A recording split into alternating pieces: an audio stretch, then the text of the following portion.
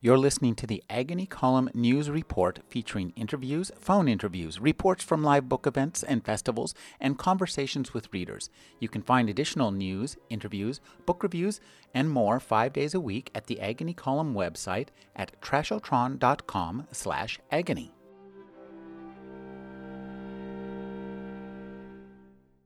Ernest Cline is the writer of the movie Fanboys. His first novel is Ready Player One. Thank you for joining me, Ernest. Thank you for having me. Ernest, one of the things that I looked at your website, and it was I really loved your story of how you grew up. So talk a little bit about the kind of culture you grew up in, which I think really informs this novel. Okay. Well, I grew up in rural Ohio in a small town called Ashland, which was kind of an industrial town, and I was born in 1972, so I grew up in the 70s and 80s. Like my whole adolescence and childhood was in the 70s and 80s, and I kind of spent my childhood like I didn't realize until after the fact, but I had led like kind of a typical geek childhood. That I wasn't aware that other people were having kind of the same experience all over the country, growing up in different places. But I was kind of immersed in pop culture and grew up watching a lot of the same cartoons that everybody else was, watching around the country. And I was kind of immersed in pop culture with comic books, and I kind of fell into a lot of the same interests that a lot of people that I would meet and become friends with later on had the same interests, which were Dungeons and Dragons and comic books and movies and pop music. So those were big elements of my childhood, and they ended up working their way into the novel. And working your way into your life. Yeah. Talk about what kind of books did you read as a child that made you think, boy, I could write something like that? I read all kinds of books when I was a kid. I was kind of obsessed. That was my first obsession, really. I think was books before I got into movies. But I was a huge fan of Roald Dahl's books. James the Giant Peach was one of my favorites, and Willy Wonka, both the Willy Wonka books. But I think it was once I started reading science fiction when I was in high school, and specifically Neal Stephenson and Douglas Adams and Kurt Vonnegut. Those guys all had a huge influence on me, and I think that was when I decided that I wanted to become a writer, was in high school. Largely, I think Kurt Vonnegut and Douglas Adams were like two of the biggest influences on me, and their books made me want to become a writer. And since they both wrote science fiction of a fashion, I think I was drawn to trying to write science fiction as my first novel. Now, as a writer, when did you first start writing? Say, I'm going to write a short story, I'm going to write a movie, I'm going to write something seriously, because the first thing that you actually wrote was that we saw was a movie called Fanboys. Yes. Well, I think the first thing that I ever wrote, like I worked in radio when I was younger, out of college, and I would write radio scripts for radio commercials and things like that. I think that was the first thing I ever wrote professionally, getting paid to write anything. And I would write short stories for classes and things, but I never started writing for fun until I started screenwriting. That was born out of my obsession with movies and wanting to learn how movies were made, and then discovering that these things called screenplays were used as blueprints for movies. So I started collecting screenplays and books on writing screenplays. And then when I was about 26 or 27, I wrote my first screenplay just as a writing exercise, just to see if I could do it. And my first screenplay was a sequel to Buckaroo Banzai, because it was one of my favorite movies, and I always wanted there to be for the sequel to get made, and it never got made. So I decided I'm going to write the sequel. So that was the very first screenplay that I ever wrote, was a sequel to Buckaroo Banzai that I put out on the internet, and all the other Buckaroo Banzai fans really loved it, and it gave me all this confidence as a writer, all this great feedback that this is great. And so that was really a good experience for me. And then when I moved to Austin, I left Ohio and moved to Austin, Texas. And that was when I tried my hand at stand-up comedy, and it never really took. But then I started doing the Poetry Slam in Austin, Texas when I moved there. And that was great for me, because I would just kind of get up and do like a 3-minute humorous monologue, and randomly selected judges in the audience would rate you on your performance. And then based on all these ratings, it's like a spoken word Olympic event. Based on these ratings, and they would crown like the champion of the evening. And so I started doing that and was winning all the time and doing really well, and it really helped my self-confidence as a writer. And then I ended up becoming like the citywide Austin Slam champion like a few times, and that really also helped self-confidence as a writer and made me want to pursue writing screenplays like as a serious effort, like I want to do this as a career. And I had this idea for the movie Fanboys. And so in 1999, I wrote that, and that was like my first real screenplay that wasn't like, fan fiction of somebody else's characters. It was all my own idea. And I wrote it to be like my Clerks or my El Mariachi, like a really cheap, low-budget indie movie that I could make myself in Austin, just as a way to break into the industry. And so that's what I did. I wrote it as like something I could make for like $25,000 with no money, and tried to make it in Austin. And I had no idea what I was doing, and had never made a movie before, and quickly realized that like my ambitions were a lot bigger than what I could actually pull off. But just through the effort of trying to make it, it drew attention to the screenplay, which everybody who read it really loved it. And one of the people who read it is my friend Harry Knowles, who's a big film reviewer, film critic in Austin. And he loved it. Yeah. He's a big world film critic. Ain't it cool? News is like a huge website. I read it every day. Yeah, so. It is now. Back in 1999, it was still kind of just 1998. It was still just getting started. But I had met Harry. Being both film geeks in Austin, we got to know each other, and he really loved the script, and posted a review on his website, which started this kind of domino effect that ended up in the script getting optioned by a young Hollywood producer, and then. So the very first screenplay, the very first real screenplay that I ever wrote ended up getting optioned, and then it took 10 years, but it ended up getting made into a movie. And I wrote the first draft in 1999 at the very beginning, and the movie didn't come out until 2009. So from the time that I wrote the first draft to the time the movie actually came out in theaters was 10 years. In that time was when I started working on my book, because screenwriting proved to be really, daunting and frustrating, and I wasn't sure that at the time I started working on writing a novel, I wasn't sure that my screenplay was ever going to get made. And I had written I'd written a bunch of screenplays, and Fanboys was the only one that I had success with at that point. And I saw that, and the process of Fanboys getting made also taught me that writing a movie is a very collaborative process, and you really, when you write a screenplay, it's just a blueprint. A rough blueprint. A rough blueprint ends up getting taken away from you, and often other writers will completely rewrite it, and the director has their own ideas that they want to impose on it, and then the actors will improvise. So the end product, when Fanboys finally was done and was released, it was still recognizable as my screenplay, as what the characters and everything were the same, but it was so different and so not what I had originally imagined or intended that it was frustrating to me. And I began to realize and hear from other screenwriters, so this is just part of being a screenwriter. It's a very frustrating profession, because often, like, you may write 10 screenplays and only one of it gets optioned, and nobody ever reads those other 9. And then the movie the screenplay that you do get optioned that ends up getting made, that gets rewritten and changed and unrecognizable. So it's like you're a writer, but nobody ever actually gets to see what you do or appreciate your work. So that really made me want to try my hand at fiction, and also just all the other input, kind of all the cooks in the kitchen, like everybody giving you suggestions on your story, and I wanted to write a story and have it be the way that I wanted it, and have nothing between me and the audience, which is, what fiction does for you. So that's what motivated me to write my novel, and it took me a long time working on it. I would work on it for a while and then stop and write a screenplay, because screenplays are much easier to get done. A lot less words on the page. And then I would go back to work on the novel, and I did this off and on for several years before I finally finished it. Fanboys had a kind of troubled maturation process. Yes. And I guess that this probably is one of the contributing factors, and I'm really glad it happened to you putting all your irons in the ivory tower mode of right. writing a novel. Talk a little bit about how, did any of that stuff that you learned in terms of the collaborative process, how much of that fed back into the novel writing process? Well, a lot of it. I mean, I'd learned a lot about storytelling from being a screenwriter and working within the studio system. Like I said, the frustrations of you not being in control of your own story, because it's your idea and your characters, and in this case, like Fanboys the characters are based on me and people that I grew up with, and part of the story is set in my hometown. So it was a very personal story to me, and then it was, I just watched it get taken away and kind of altered and mutilated might be a good word in front of me, and there are things there in the movie that make me cringe. I mean, I'm very proud of it that it got made, but it's not my movie, and it's not my original story. So that that definitely, and that's very much, until you struggle through years of that and become a really powerful writer director in Hollywood, you're never going to have control, and you have to go through a lot of disappointment before you can get to that place and have total creative control, and even then, you're still answerable to the people with the money.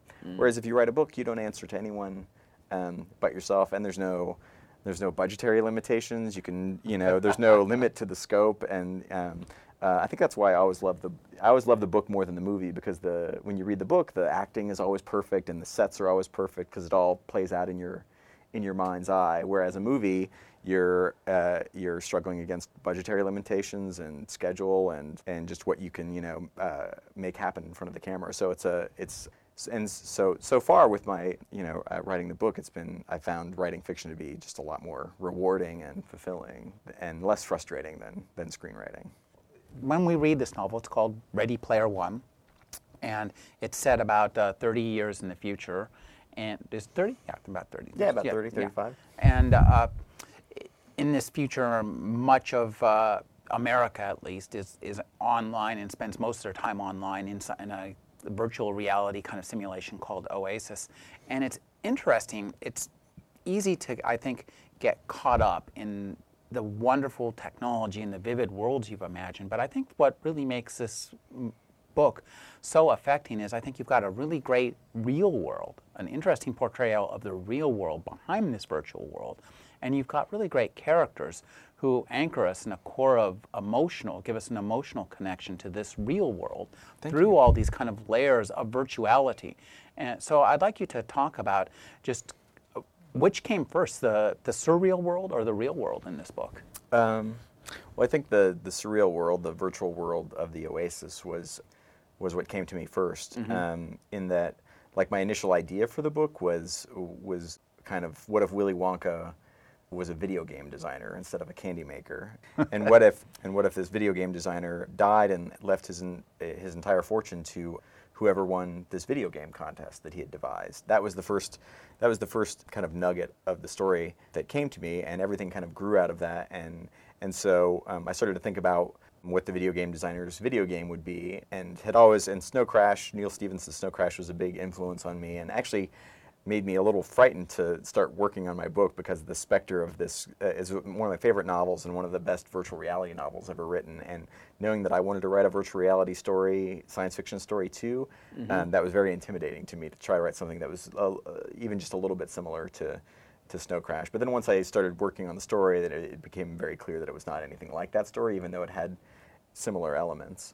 Once I came up with the virtual world, like just this idea, and by then, like, the idea of virtual reality had become very prominent in, like, a lot of movies and fiction, things like The Matrix.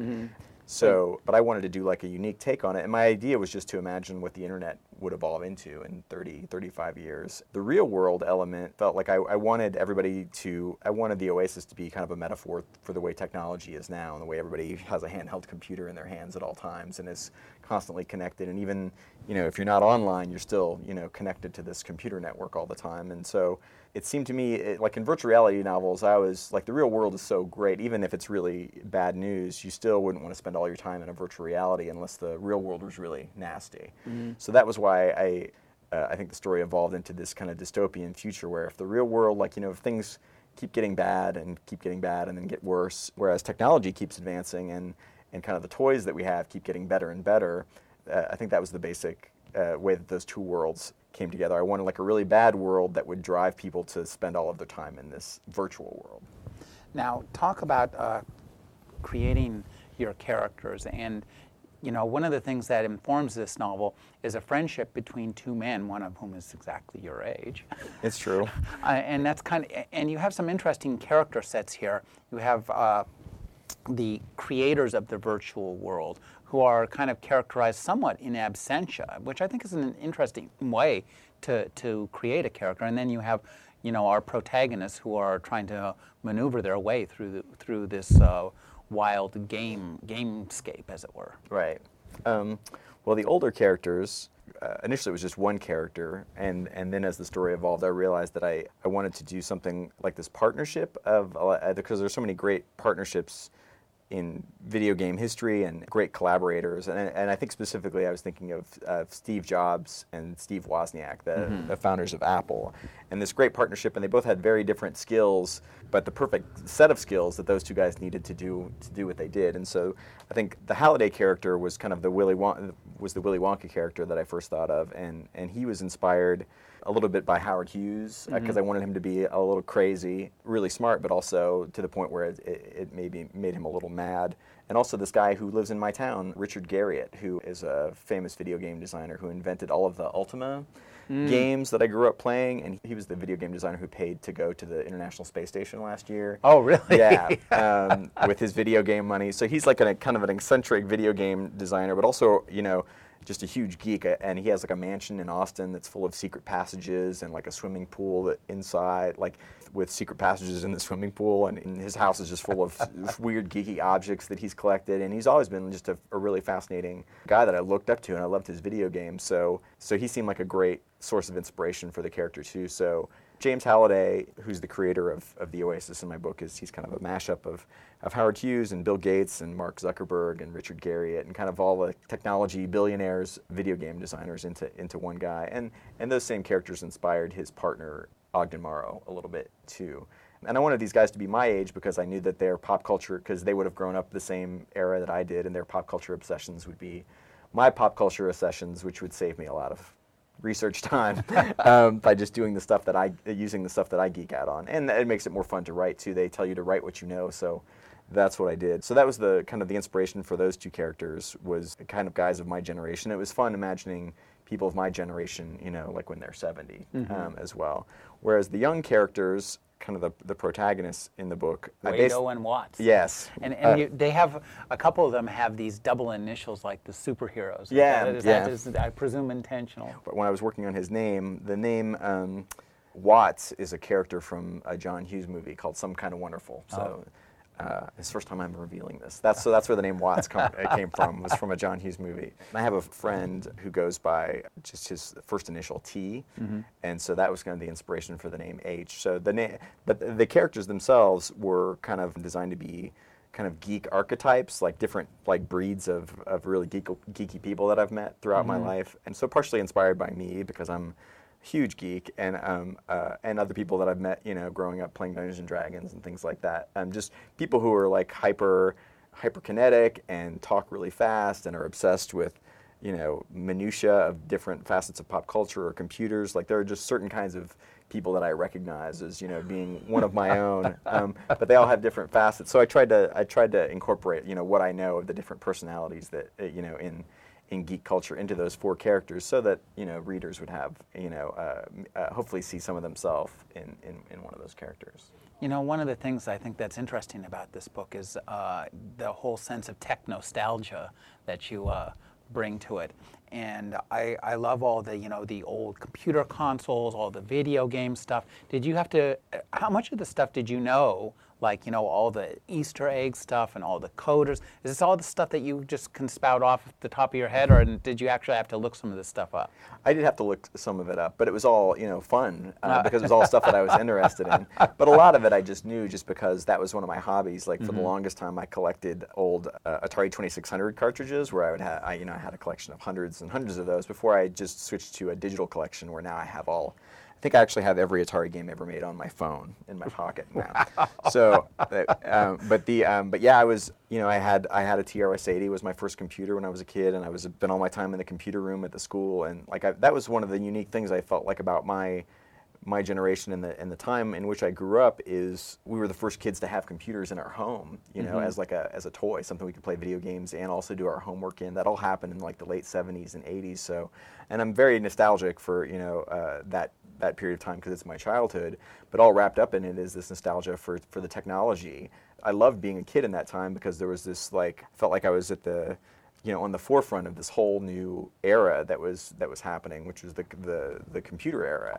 And also just having a video game in your home, that was something new that my parents had never had. And writing about the 70s and 80s, for me, it's the technology of that time and all the gadgets and computer games and all of that is all wrapped up in, what I love about those 2 decades, the 70s and the 80s. Well, you do a good job at capturing, too, that sense of emotion that when you talk about looking back on these cartridges, it's not just the details and the geeky minutia. I think you also do a great job at capturing, our love of our childhood, no matter what it was. And because even if you had a kind of a bad childhood, you still look back on it with some fondness. Definitely. My childhood was not ideal, by any stretch of the imagination, but as I get older, and I think this is something also kind of an accelerated nostalgia. Like I remember people my age, getting nostalgic for the 80s when it was just the late 90s. And it was only 10 years ago, but already we were, I remember people my age, reminiscing about the 80s. I'm like, I don't think my parents started to reminisce about the 50s until they were much older. And it seems, and then once all the VH1 series, like I Love the 80s, started coming out, where they just devote like a whole hour to like each year of the decade and all the pop culture of it. And I began to realize that it wasn't just me. I'm not the only one in my generation who's incredibly nostalgic for the 70s and 80s. It's like a generational thing, and people have written whole books on, just that subject. But that's all my own, sense of nostalgia. I still have my first TRS-80 that I got when I was a kid, and really? And I have all my old programs and basics still on the cassette tapes. Just a few years ago, I got it all out and set it up just to see if I could still load the programs off of the old audio cassettes, and I could. So which is, a huge relief. I imagine so. I would hate to lose my basic programs. Now, one of the things I think that makes this book very interesting is your kind of onion-like style of storytelling. There's actually two kinds of. We have the real world, then we have Oasis, then we have games within the Oasis, then we have games within the worlds within the games of Oasis. And I'm wondering, as a writer, talk about like keeping track of which layer of reality you were on, and making sure that we care about the avatars, because that's, it's hard to care about somebody who, if you can kill, they can just come back and, start all over. recharge. Yeah. That was something I tried really hard to convey, because if there's no genuine peril in the virtual world, because nobody can physically hurt you, but if you establish that your avatar, your online character, is something that you've devoted years, of your life to like building up, when I think people who have played video games like understand that like if you die and you would have to start all over, like in some games like World of Warcraft, where it's like the time investment that you've put in is, months and months of your life, then that's a big deal emotionally, and but once you add this kind of high stakes treasure hunt that's happening, and then if your avatar dies, then you're kind of knocked out of the running of the contest, then there's even more suspense. So that was something that I worked really hard on, but also like I knew that there had to be danger in the real world as well, and that peril added to kind of the maybe imagined peril that takes place in the game world, where people can't be physically hurt, but their quest towards their ultimate goal can be like seriously impeded or stopped altogether. So, and maybe as something like what you described as the onion-like storytelling, I think some of that came from just all of the time that I've spent web browsing, and I think just like the storytelling element is like you're maybe focused on one character, and then you click, it's like hypertext, and you kind of go a little further, and so you're kind of going windows deeper into the story, and then you have to remember to click all the way back out, because you kind of keep track of where you are as you're web browsing. But I don't know if that's an analogy. But no, that makes sense. I've never thought about that way. Now, the other kind of storytelling you pursue in this is text-based games. You can see a lot of that, the old text-based game storytelling style. And one of the things that strikes me is that what we realize is that I don't care how many haptic suits, and remind me to talk about haptic suits, and I don't care how many like visors we get. I don't care how much the surround sound, surround smell. I don't care. You put me in an aquarium full of gel. I just don't care. It's not going to be as immersive and as immediate as a book, as words. Yeah, no, I've heard people make the same argument about no matter how far you go, and how real. Well, it's like the movie versus book argument that we were talking about before. When you read a line of text and you imagine, the description, that it happens instantly and it happens perfectly inside your head.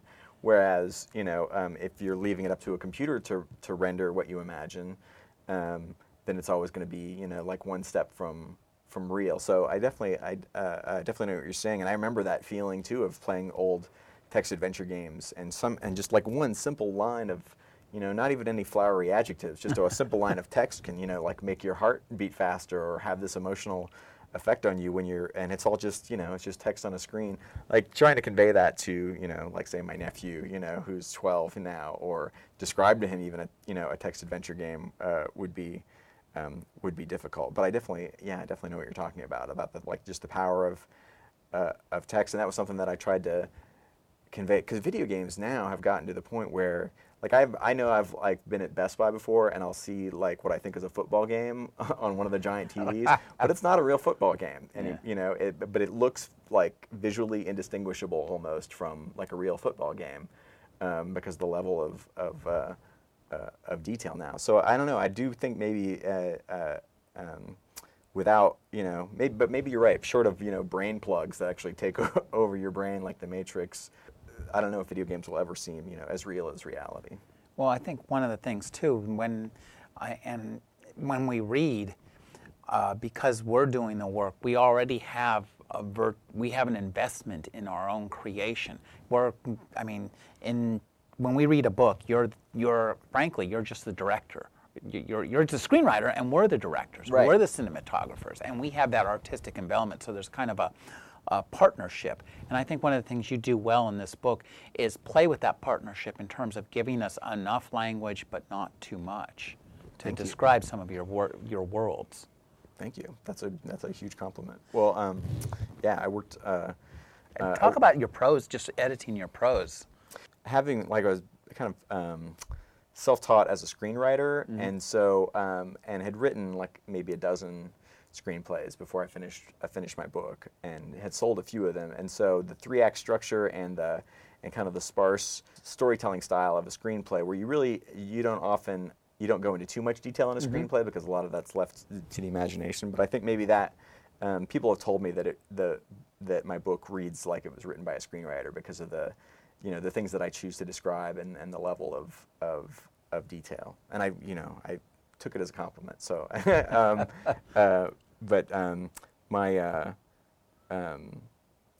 think one of the things that the editing process with Random House helped me with, I had an amazing editor, and they just helped me scale. It was a little too long, and places I would go into too much detail, and they helped me kind of scale it back. So, and you have the early event. They helped me scale it back even more for the for the final version of the book, and I think it reads really clean, really fast. And I've always loved that kind of that kind of prose that by not getting you hung up on the language, it seems to propel the story faster. Now, I have to say that a lot of these 80s references that you drop are stuff that I love, and I can't believe that anybody else in the universe could remember that show Riptide.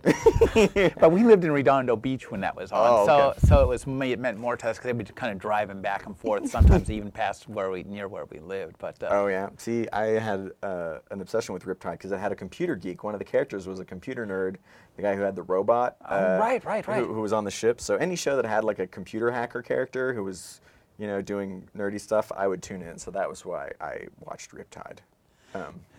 Now, I knew there was going to be a Riptide question. I'm glad I got to ask it. One of the things that I think is interesting about the way this book is constructed is that we have a story. Kind of, there's lots of different stories within stories in this book. And so talk about creating these kind of little frescoes. And also, you're in many ways, this is like the prose equivalent of a heavily sampled rap song, because you pull all these riffs in. Yeah, well, that's something that I always love in books, is when characters acknowledge that they live in the same world as I do, and that they are absorbing the same pop culture stuff. And I mean, that can be done in a way where it's really cheesy and maybe takes you out of the story, or it feels forced. But I think if you do it in a way where, because it's something that we do in our daily conversations all the time, we reference pop culture stuff or quote movies, to make each other laugh, or and it's something that I find myself doing with people, even if we don't know each other, or we grew up in different parts of the country. We all were raised on the same television and the same movies and the same video games, and that connects all of us. And that was something I realized when I was working on my movie Fanboys. Like Star Wars was this integral part of everybody's childhood, and even if I'm like stuck at some party and I don't have anything, and I'm talking to some frat boy that I don't have anything in common with, but he loved Star Wars when he was a kid, just like I did, and we can talk about, and that's something that connects pretty much everybody in my generation, and that was something that I wanted to try with this, with this novel, was to write about all the stuff that I love and not like hold back from talking about pop culture, but to make it like an integral part of the story. This is just something that I love, and it's my culture that I grew up in. So I wanted to write a book about that culture and explore that culture and celebrate it, and not worry about it. And as I was writing it, I remember a couple times trying to Google like copyright law to find out if I was ever going to be able to publish this book. Yeah, I was wondering about that. I'm like, I don't know, maybe I'm writing a book that's not publishable, and if that's the case, then maybe I'll just give it away, for free. I don't care. But I had, it was a story that was in me, and I wanted to write it, and I wanted to write it the way that I wrote it, and I wasn't, I really wasn't sure until I actually sold it to Random House, and then the legal team there looked at it, and they said, no, this is all fictional use, and it's the complete opposite of the way it is in a movie. If you want to use a song or a painting or a clip of a movie or anything, you need permission, because you're actually reproducing it on screen. Where in a book, you can talk about any song, or And I see, yeah, because it's not the actual thing. No, and you're just talking, and it's a part of the culture. So you're just it would really, if you couldn't talk about pop culture, it would really hamstring your ability to write a contemporary story. So. So yeah, luckily I didn't need permission for anything in the whole book. If Stephen King can do it, you can do it. I know. Now, one of the things that I love about this book is it's clear you've constructed this world so you can just have a hell of a good time, and the readers have a hell of a good time, because it's a virtual world. You can write a fantasy novel, a science fiction novel. You give us some pretty rockin' space opera too, and so talk about kind of playing with genres within a genre. It's the science fiction genre, but you use it to play with other genres as well. Yeah, and I grew up loving science fiction and fantasy, but at some point I became more of a science fiction guy. I think when I grew, like by the time the Harry Potter books started coming out and everybody was raving about them, I was no longer really into fantasy, because I think I just needed science. I needed like fantastical stories to be science fiction to help suspend my disbelief. I needed to feel like it could really happen, and I wanted to write this,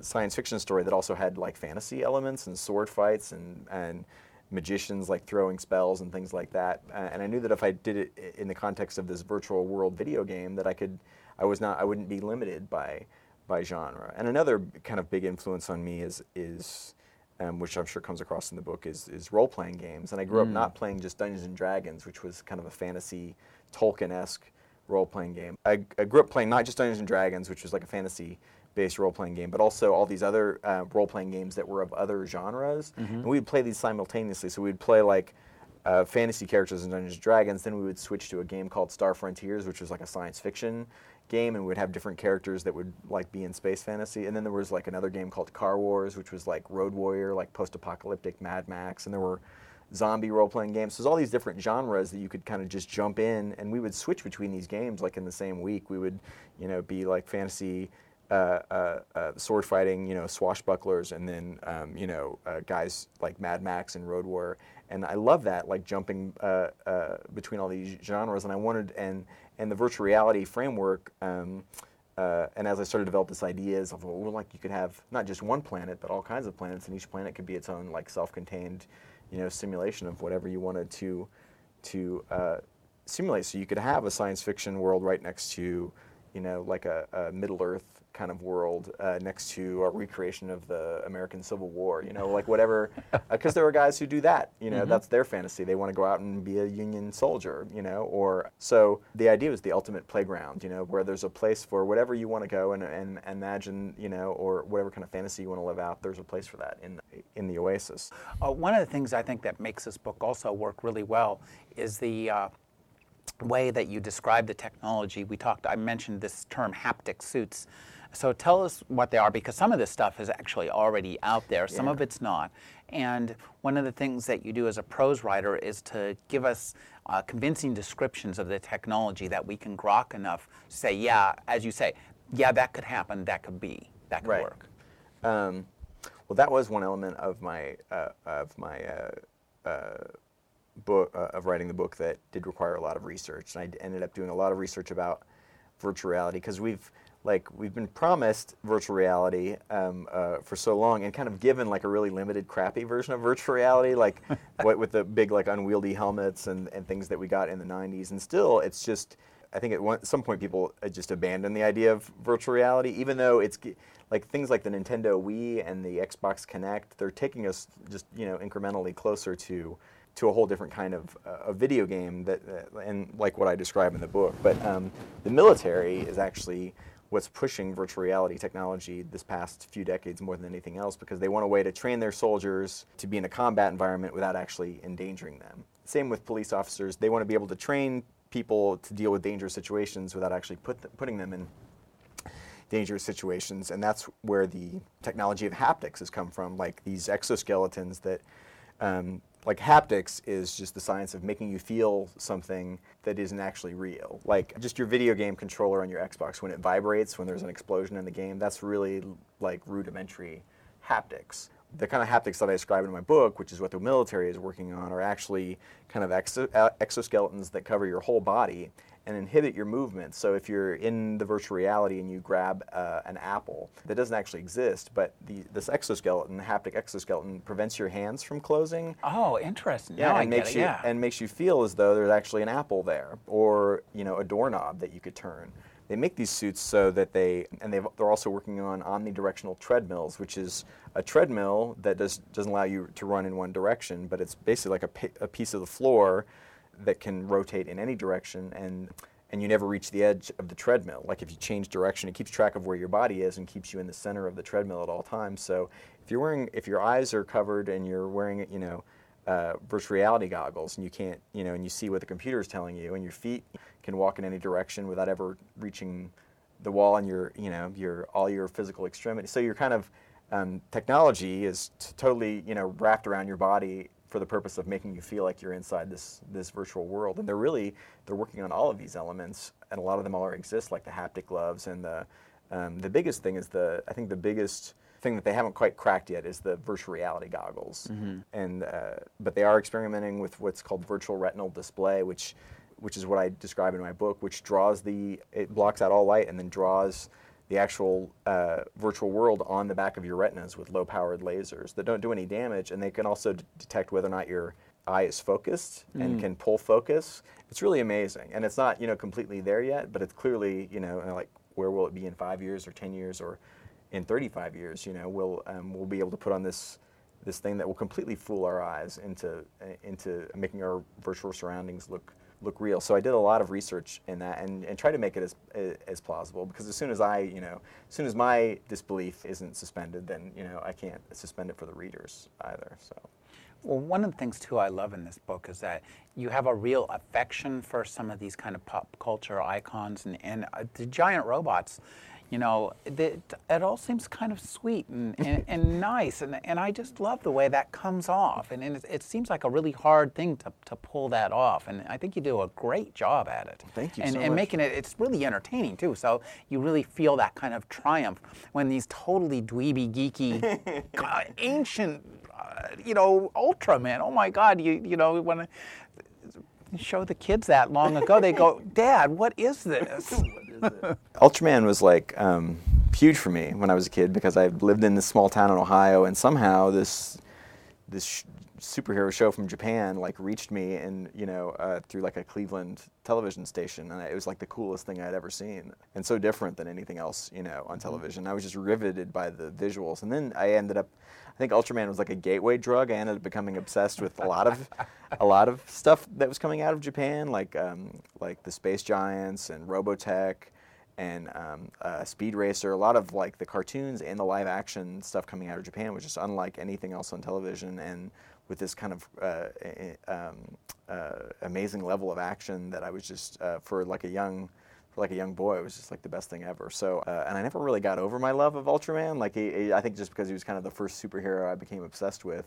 And so I wanted to put him in my book, along with everything else. My wife and I had actually male and female Ultraman action figures on our wedding cake. And And we kept these as a memento, and they've been sitting around my office. My daughter found these and wanted to know what they were, and I told them that I explained to her it was Ultraman and explained about Ultraman. And now it's 5 months later, she's obsessed with Ultraman and got her an Ultraman costume that she wouldn't take off for 3 days. So that might be a bad sign. One of the aspects of your future in the real world, it seems that we're moving ever closer to, and unpleasantly so, is corporate indenture. As the political parties seem to determine to bankrupt the United States and turn us into a third world country. So talk about your concept of corporate indenture, which, and I just talked to somebody about a book about slavery, and it was called Songs of Slaves in the Desert, about Jews who held slaves in the South, and so there's kind of an irony in that, since the Jews themselves were once slaves. Now, one of the things you point out here is that in this book is that there's a certain solace in slavery in your future. There's, Oh yeah, it's it's job security, Well, in the book, in the book, the idea is that one of the only ways to get a job is to become indentured to a corporation, where they won't hire you if they think there's a chance that you might quit. So if you commit to working for them for 5 years, then you could, And I think the idea of corporate indenturement just came from all the years that I spent working at corporations in giant cubicle farms. I worked for Time Warner for a while. I worked at CompuServe for quite a few years, usually in a cubicle, often doing tech support. So that is all direct experience that fed into my novel. But I remember just the way that it felt working for a corporation and feeling like just a tiny little cog in a big machine, and like a human. That the term human resources always bothered me, We're either one or the other. We're either humans or resources, and it was clearly resources is what, we were a human resource. I never thought about that, but that makes perfect a resource, sense. That's scary. I know, the term, a resource is something that you use until it's all used up. So what is a human resource?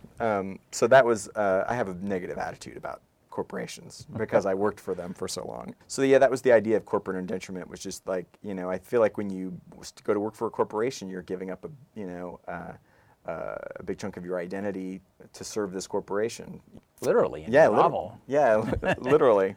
I don't think all corporations are evil by default, but I think there's definitely something dehumanizing about corporations, and also corporations are kind of treated as individuals, but they don't behave as individuals unless it's a psychopath, or just corporations are kind of treated as like these benevolent entities, but they operate without a conscience, because there's no one person who can give them a conscience. So I do think they're evil in to some extent, in that they can operate as kind of these autonomous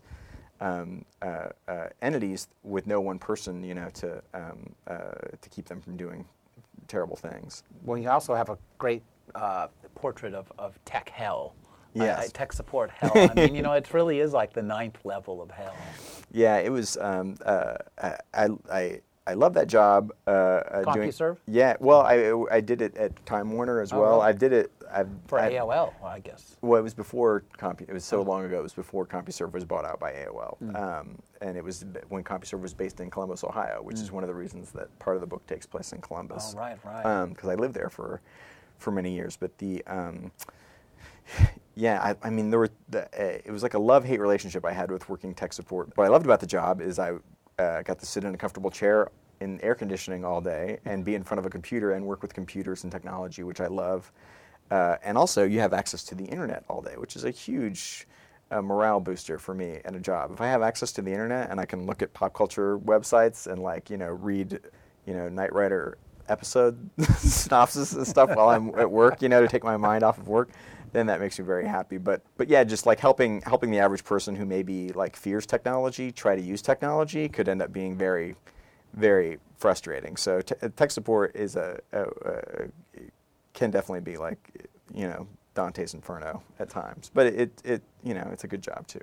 You do a good job too, I think, of capturing as well the kind of surveillance culture that's endemic in corporate, and also because it's easy to forget that when you set a novel in the future to think it's about the future, but you're actually living in the present unless you've got a time machine squirreled away somewhere. Right. And this novel really speaks a lot to the present. So when you talk about the surveillance culture in your book, it just made me remember that, maybe in your book it's ILI that knows everything. In reality, actually, it's Safeway who has the hugest database. Safeway knows everything I've bought in the past 20 years that I've lived here. They could tell you. Wow. I never even, when you start to think about that, it's kind of scary. And your cell phone provider knows where and when you bought all those, all those things. You really are, like, if you have a cell phone, you're under surveillance, at all times now.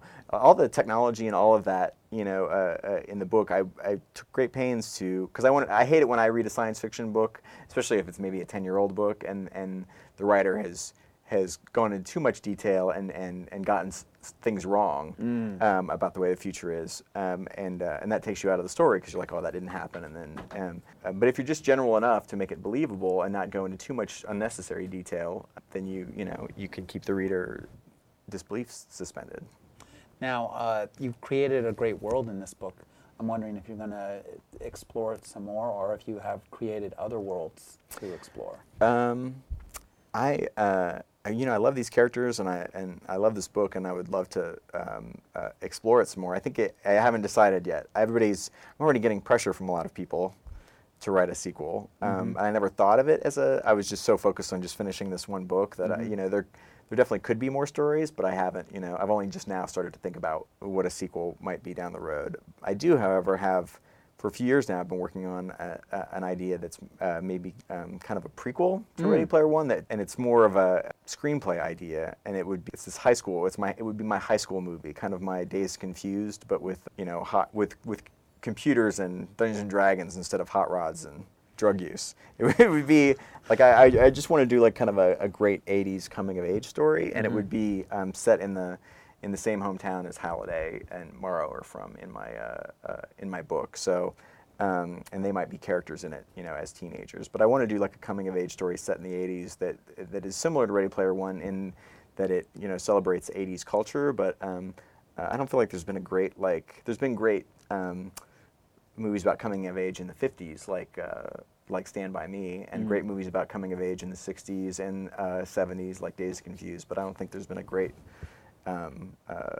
story about being a geek and growing up in the 80s. So that's what I'm working on next. Sort of sounds like you'll be writing your own John Hughes movie. Yeah, I would love to do that. And John Hughes, is like a huge influence on me, and he was one of the reasons that I wanted to get involved in screenwriting in the first place. So, and you can, and I'm sure you saw in my book, there's a lot of John Hughes influence as well. So I would love to, I would love to take a shot at a John Hughes movie. Well, I think that's one of the things that makes this book so affecting is that you capture the emotions of the John Hughes kind of movies, but you do it in a kind of neuromancer context, and I think that's really a cool thing. Yeah, thank you so much. That's what I was trying to do, so I guess it worked. Success. It worked with you, at least. Ready Player One. I've been speaking with Ernest Cline. His new book is Ready Player One. I'm not sure, will the cover look like this? No, that's just the ARC cover, the final cover. Well, you can see it online. Oh. Yeah. Thanks for joining me, Ernest. Thank you so much for having me, Rick.